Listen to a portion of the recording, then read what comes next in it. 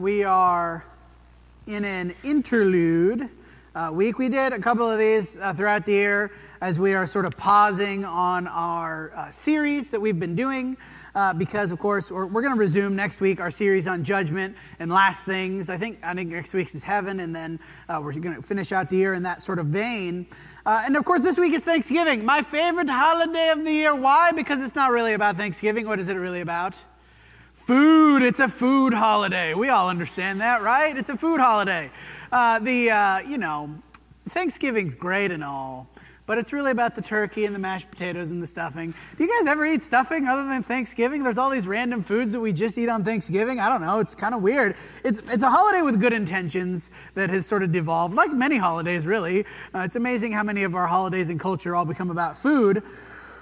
And really, when you think about Thanksgiving as a holiday, it's kind of a weird idea, right? That we would have like one day that's devoted to Thanksgiving. We just got to have, because the implication is what? That the rest of the year, you're just going to be greedy, I guess, or you're just going to be ungrateful. Because Thanksgiving is not just a one-day thing. It's an important concept all throughout the Bible, right? It's not just about one day a year. It's kind of interesting. We've gone through these words, a lot of these words. Heaven is what we're going to do next week, and the idea of hell and judgment and hope and resurrection. These are the things we're going to do in the next few weeks. There's an imbalance in a lot of these words, but not with Thanksgiving. It is an idea, a concept that is pretty well balanced between the Old Testament and the New Testament, just even if you just do a word search. So as we think about Thanksgiving, not as a holiday, but as a thing that the Bible both exemplifies and commands and desires, what is Thanksgiving and how should it be expressed? Now, I chose the reading, 1 Chronicles 16, an interesting idea that this is, again, not a New Testament thing. This is just a conceptualization of Thanksgiving that has been since the beginning of time, because God is who he is, and thanksgiving flows out of his identity and action. 1 Chronicles 16, verse 8. Oh, give thanks to the Lord, call upon his name, make known his deeds among the peoples, sing to him, sing praises to him, tell of his wondrous works, glory in his holy name. Let the hearts of those who seek the Lord rejoice. Seek the Lord in his strength, seek his presence continually. Remember the wondrous works that he has done and his miracles and the judgments that he uttered. Now, if it weren't for this last line, this would not be out of place throughout the New Testament, right? You could plop this down in any book of the New Testament. This last line, of course, really gives us the context here. Oh, offspring of Israel, his servant, children of Jacob, his chosen ones. And, as an expression of thanksgiving, this is David making this song of thanksgiving after the return of the Ark of the Covenant to Israel. And they've brought the Ark back, and he's had victories in battle, and he's sort of singing this song and having this great celebration about what God has done. But fundamentally, this expression of thanksgiving could be applied at any time in God's people. Adam and Eve could have had this song. Ooh, that's very exciting. Nice train sound there. Job could have uttered this song. Now, then he had a period of time where he probably didn't feel like it, but then he's blessed at the end, right? He could have uttered this song. Abraham could have uttered this song at any number of points in his life. The apostles easily could have sang this song, right? We could sing this song. She gave me a little wave. In fact, I kind of wish that we would make this a song that we would sing. Psalm 107, verse 21. Let them thank the Lord for his steadfast love, for his wondrous works to the children of man. Let them offer sacrifices of thanksgiving and tell of his deeds and songs of joy. Now, in the Old Testament, there are numerous references to this idea of sacrifices of thanksgiving, not as like a symbolic thing, but literally a sacrifice, an animal sacrifice or an oil or there's different various levels of sacrifices, but that you would bring to the temple, not as atonement, not as a means of forgiveness, but you'd bring to the temple for the priest to offer as an expression of thanksgiving. And we're not going to read these verses. You can look at them if you want to later on in Leviticus and Chronicles and Psalms and Amos. This idea of sacrifices, not just as part of this system of sacrifices for forgiveness and atonement, but that you are offering these sacrifices as thanksgiving. And we look at these two verses, both of these, of course, connected closely to David. The sacrifices, that's one thing, but then expressing it a lot in what? Song, in prayer and song. Again, very similar to what we do. It's not like this is some new thing, something that is very different than what has gone on throughout the history of God's people. God's people have always recognized that God deserves praise because of what he has done. And as we come to the New Testament, we understand thanksgiving not as a system of sacrifice that we offer this sort of bull or goat or whatever. We understand that's done, but we understand it by what it replaces. Thanksgiving should replace some things in our lives. Ephesians 5, verse 3. But sexual immorality and all impurity or covetousness must not even be named among you, as is proper among saints. Let there be no filthiness, nor foolish talk, or crude joking, which are out of place, but instead what? Let there be thanksgiving. Thanksgiving instead of what? Well, what do we see here? In thanksgiving instead of foolish talk, crude joking, instead of impurity, sexual immorality, covetousness. Now, most directly, thanksgiving is opposed to covetousness, right? Covetousness is what? Well, I see what you have, and I want what you've got, and I want your thing, and covetousness ultimately leads to, in practical application, theft, contrasted with thanksgiving.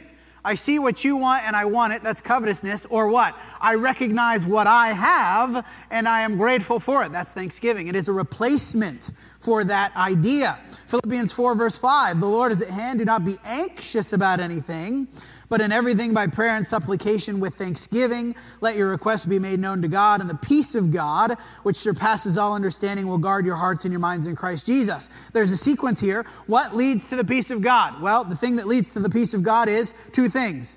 In everything, you're asking God for help, and in everything, you're thanking God for what he's done. Those two things are the things that lead to peace that passes all understanding, contrasted with what? Well, in the previous verse, it was covetousness, it was foolish talk, it was crude joking, it was filthiness. In this verse, what is thanksgiving replaces? It replaces anxiousness. Covetousness is I see what you've got and I want it. Anxiousness is what? Some situation in my life that I don't know how it's going to resolve. I don't know what's going to happen. I don't know how it could be made better. Maybe I need something. Maybe I wish something was gone. Maybe I'm asking for some sort of help in some sort of difficulty. But what replaces that anxiousness is thanksgiving. The recognition of what God has already done for me. And how does that help me with anxiety, with anxiousness? If I recognize what God has already done for me, there is an implicit understanding that he will continue to do good for me in the future, which is what would alleviate my anxiety. Put in simplest terms, thanksgiving is gratitude expressed as praise. In the First Chronicles and Psalms, very directly praise. We can think about this in prayer or in song or just in speaking, right? That would be prayer, just speaking to the Lord. To be thankful, then, we must what? We must be aware of God's goodness and his actions. This is kind of the sticking point, right? If we're not aware of those things, we're not thinking about those things, these things need to be in our conscious minds often. You need, I like the song Count Your Blessings, the song that Greg led at the beginning or before the sermon. Really count your blessings. Literally, think about, have them in your mind often, the things that God has done for you. That's the prerequisite to be thankful, right? Is to not only be aware, to know about those things, but then to think about those things often. If you are not thinking about what God has done for you, you're not going to be thankful. It's pretty simple, really. But it's not just about thinking about them. It's about expressing how those things make us feel about God and expressing them to him. Telling him how awesome he is. Thanks for doing that. And then not just to him, but one of the things that the Psalms passage and the First Chronicles passage really brings out is thankfulness is not just me directing that toward God, but then directing it towards others. I will tell of what you have done. I will sing your praises in the congregation, he says in another place. Thanksgiving is not just I say thank you to God, but thanksgiving is I talk about what God has done for me around other people. But if we're not thinking about those things, then we can't be thankful for them. And again, we've already seen that thanksgiving takes many forms. Prayer and song is the most obvious. And I don't know, different people are different, I guess. One of the things I sometimes like to ask, do you ever sing to God outside of the assembly? Different people are going to have different answers to this. Some people I know do often, some people don't. But you think about you're just going about your daily life. How often do you sing to God? We sing songs in the shower. The shower, I don't know, the shower is like a magical place where everybody has a great voice because of, the acoustics and because we're alone and nobody can judge us. you're singing your pop songs, your rock songs or whatever. How often do you sing Thanksgiving songs? Just in your daily life, everyday life. Now, we can think about not just in singing, but praying, right? The idea of prayer, sometimes we get into this mode of prayer that it's just, I'm going to ask and ask and ask and ask and ask. Please help me, please help me, please help me, please help me. But in your average daily prayer, what percentage of things is request, supplication, and what percentage of things is thankful, right? Or an expression of praise to God for something that he has done. Now, the sacrifices in the Old Testament point us to something else. That thanksgiving is not just a verbal thing, but it is an action that in the Old Testament would take some effort, right? You're going to get the thing, you're going to bring it to the priests are going to do the thing, all the different steps involved in that. The sacrifice implies to us in the new covenant, with the sacrifices are gone, right? The literal sacrifices, that this is not just going to be a verbal expression, but something more than that. Indeed, thanksgiving is not a one-time temporary thing. It should become your very state of being, of thankfulness. A lot of verses talk about giving thanks always. Ephesians 5:18. Again, we see a replacement here, that thanksgiving is replacing something else. Do not get drunk with wine, for that's debauchery, but be filled with the Spirit. Addressing one another. Again, notice it's not just to God, but to one another. In psalms and hymns and spiritual songs, singing and making melody to the Lord with your heart. Giving thanks always and for everything to God the Father in the name of our Lord Jesus Christ, submitting to one another out of reverence for Christ. 1 Thessalonians 5:16, more simply put, rejoice always, pray without ceasing, give thanks in all circumstances, for this is the will of God in Christ Jesus for you. Do not quench the Spirit. Now, he goes on and says a number of other things. Do not quench the Spirit. I really want to hone in on that for a minute. One of the ways that we quench the Spirit is we stop being grateful. Stop expressing gratitude. We stop recognizing and having in our minds constantly the good things that God has done for us. That will lead us to quench or suppress the work of the Spirit in our lives. Colossians 2:6-7, therefore as you receive Christ Jesus the Lord, so walk in him, rooted and built up in him and established in the faith, just as you were taught. The word abounding in thanksgiving. That it's not, you're not stingy with it. Some people are stingy with praise. You can think about people who never, and maybe you know people like this, maybe it's people in your life, in your family, who they just never say thank you. They just, maybe it's kids, maybe it's parents, maybe it's coworkers, whatever. That you're doing stuff for people, you're helping them out, you're being kind, and they just never ever say thank you. You know people like that. Maybe you don't. Maybe you're the person like that. Maybe you're the person everybody complains about all the time. He just never says thank you. That can be how we are with God, right? He's constantly doing things for us. And we just sort of get stingy and never think to say thank you. As opposed to what? Here in Colossians, abounding in thanksgiving. That I'm expressing thanks to God not sparingly, but all the time. So much so that maybe I think God's going to get sick of it. He's not, right? But that level of expressing thanksgiving, it should become core to who we are. Now, of course, in good times, but what did he say in Thessalonians? Give thanks in all circumstances. Including the circumstances that you don't like very much. Including the circumstances where it's hard to be thankful. Because even in those circumstances, are there things to be thankful for? Even in times of extreme difficulty, is there still reason to praise and to express gratitude to God? Yeah, there is. If for no other reason, this is the bare minimum, then your salvation persists in times of difficulty. There's never a situation where there's nothing to be thankful for, because presumably you're looking forward to heaven. I can be thankful for the sacrifice of Jesus at all times. Now, this is not to say that we should always be uttering a prayer of thanksgiving. Don't crash your car because you're constantly consciously praying. That's not what we're saying here, right? The idea that we're always, just going throughout the day, constantly, people would think you're an insane person. You're just constantly muttering under your breath. That's not what we're saying. Rather, we should be able to express gratitude to God no matter what's going on in our lives. No matter what's happening, in any circumstance, in all circumstances. What did he say? We'll go back to it. He said, giving thanks always and for everything. There's an element of even thanking God for difficulty. What does James say? Count it all joy when you encounter trials of various kinds. Why? Knowing that I can't think of the phrase now, I just lost it. Something about testing your faith, right? The genuineness of your faith being demonstrated through the testing. In that case, I could be thankful for what? Thank you for giving me opportunity to prove myself. Thank you for giving me opportunity to strengthen my faith. Thank you for giving me opportunity to rely more on you, even in trials, counting it joy. So when we think about thanking God, having this constant attitude of thanksgiving, the question, of course, naturally becomes, is this an easy thing to do?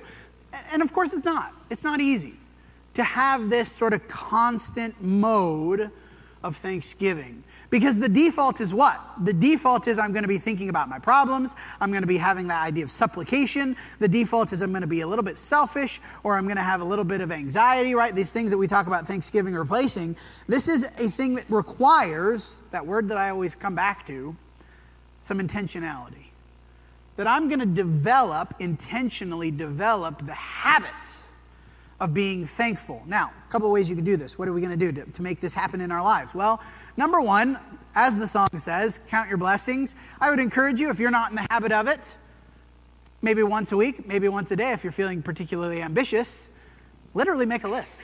Just make a list of the things that are good that God is doing for you in your life right now. Whatever it is, it's going to be different for everybody. There's going to be some commonalities, but just make a list. Either every day or every week. These are the things that God has done that are good that I should be thanking Him for.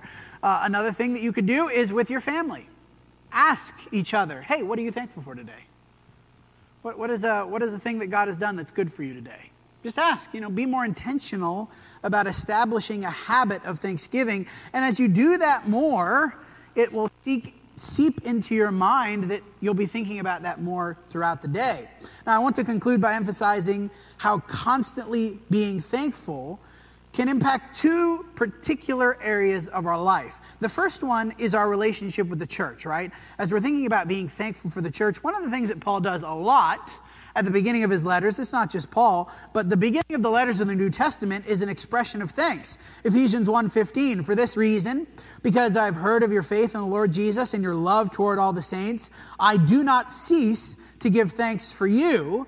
1 Thessalonians 1, we give thanks to God always for you, constantly mentioning you in our prayers, remembering before our God and Father your work and faith and labor of love and steadfastness of hope in our Lord Jesus Christ. He says it again in the second Thessalonian letter.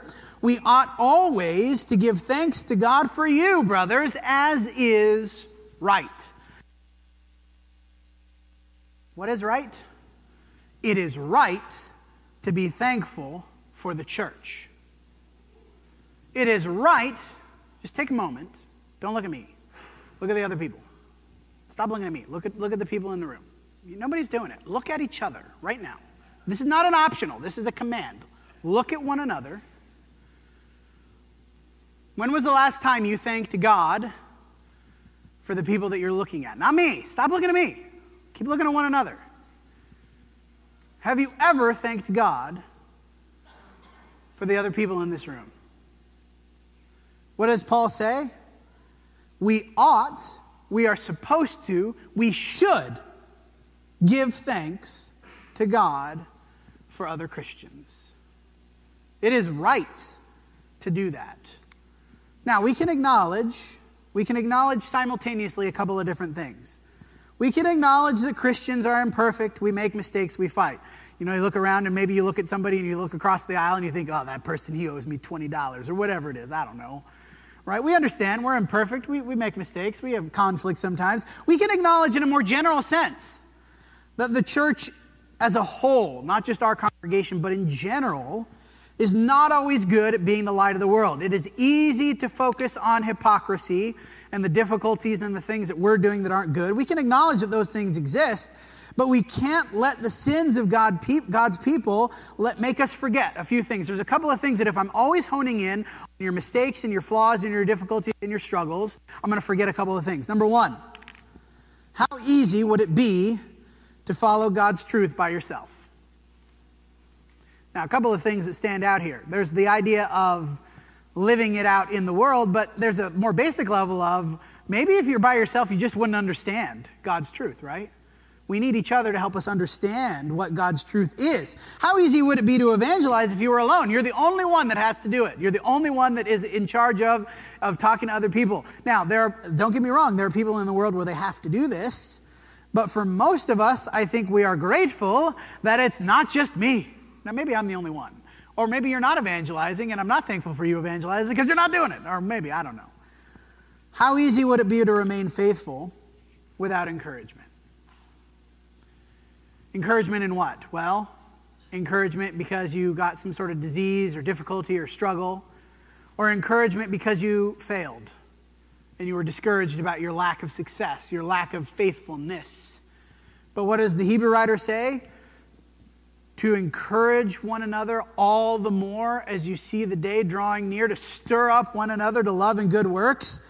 It is easy to let focusing on all the flaws that you have, that I have, and forget that without you, I probably would not be succeeding as a Christian.